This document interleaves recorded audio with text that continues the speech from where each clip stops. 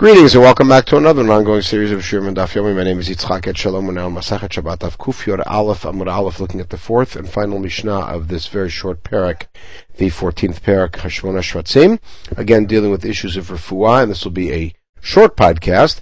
HaChoshesh b'shinav lo yigamea b'hanat hachometz. If somebody has a toothache on Shabbat, they should not swallow or rub vinegar on it. Aval metabelu kedarko, but they could eat foods in the normal way, dipped in vinegar. If you get better, you get better. HaChoshesh monav lo yasuch yayin v'chometz. If you have a pain in your side, in your waist, in your hips, you shouldn't rub wine or vinegar on them. You could rub oil in the normal way, but not rose essence. Princes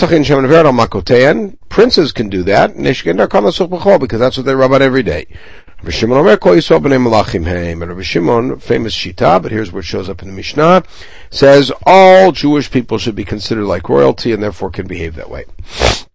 Rav Acha bar Papa, the famous Rav Acha bar Papa, was also known as the tall Rav Acha, challenged the Rabbi Avahu. He asked him as follows: Tanana choshesh b'shinav legamen tachometz. The implication of our Mishnah is that vinegar is good for the teeth. V'haktiv in Mishlei, it says that a bad messenger is kachometz lashinayim v'chashan la'inayim, is like vinegar in the teeth and like smoke in the eyes. Nobody ever wrote a song, Vinegar Gets in Your Teeth, but nonetheless, the implication is that vinegar in your teeth is a bad thing. So, lokasha, the peri, ha b'chala. If you're using like the fruit itself, then it's bad. Then it's good. Then the wine, then it's good. The wine part, the vinegar, that's what does not work well. Both might be the wine vinegar.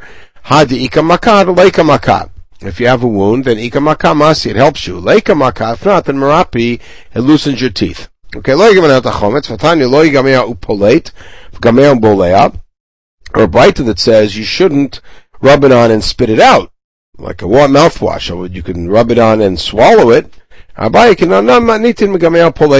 our Mishnah meant that. You can't rub it on and spit it out. You could even say that our Mishnah is talking about rubbing it in and swallowing it. It's still prohibited.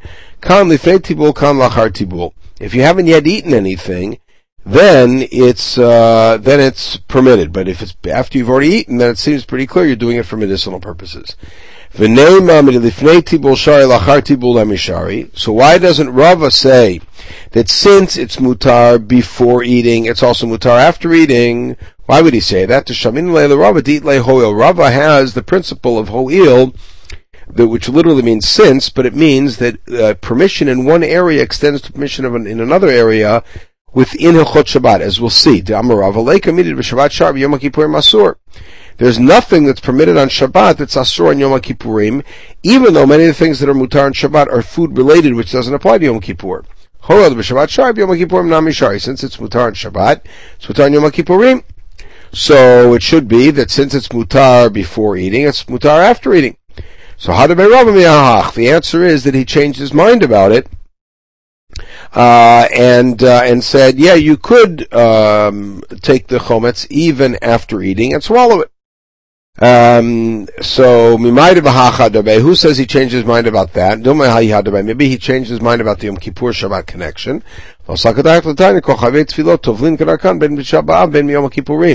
People who are chayav to go to tefillah, like a woman on tefillat mitzvah, could go to the mikvah in a regular way. Rabbi Yosef, of course, famously disagrees with this about Tisha B'Av, but also on Yom Kippur.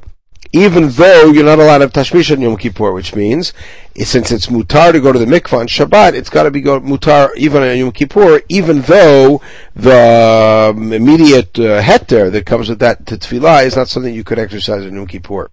So clearly, that brayta has to be acceptable to Rava also, so he must accept the principle of Ho'il. HaChoshesh mo'nav, Rabbi Elazar Zav, Rav halacha Rabbi Shimon, we rule like Rabbi Shimon, that call Yisrael b'nei malachim heim, and all Jews can use whatever royalty can use. L'meira de Rav Rabbi Shimon sfiralei? Does Rav really hold like Rabbi Shimon? Rabbi Shimon achiyah bar Mishmei de Rav, haim suchraita de nezaita, which is a garment that you stretch over the spigot of a barrel. Asur la'duke b'yom hatava. You're not allowed to tighten it on Yom Tov because that may be squeezing out, which by the way is davar she'enu mitkaven, and that means he seems to be ruling against Rabbi Shimon. The answer is Bahia Fili Rabbi Shimon Modeh. The answer is Rabbi Shimon would agree there. This is very famous. Rabbi Shimon Psik Reisha v'lo yamut. Rabbi Shimon agrees that in a case of a Psik Reisha, so it's impossible to take this garment and tighten it and not be squeezing something out.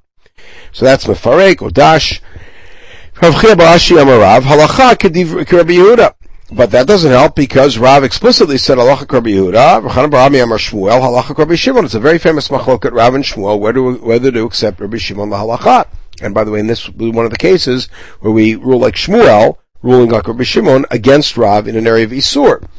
He had it without tradents directly. Rav Amar Halacha Rabbi Yehuda, Shmuel Amar Halacha Rabbi Shimon. So how could it be that Rav says Halacha Rabbi Shimon here? Ela Amarava Aniva Arisha B'Chavarat Targimna. I and the great lion explained it. Umanahu, was that Rabbi Chia bar Avin? Halachak Rabbi Shimon v'lav mitamei. In other words, what Rav said was, we do rule like Rabbi Shimon that everybody can use this rose essence, but not for his reason. My halachak Rabbi Shimon v'lav mitamei. Ilam halachak Rabbi Shimon deshari. In other words, we say it's mutar v'lav mitamei, but not for the same reason. Either Rabbi Shimon savar masi. The Rabbi Shimon says it works, and Rav savar lo masi. And Rav says since it doesn't work, it's not medicinal. Could Rav really say that? The Mishnah says that the princes put it on their wounds. Clearly it helps. Here's what it means. We rule like Rabbi Shimon that it's mutar, but not for his reason.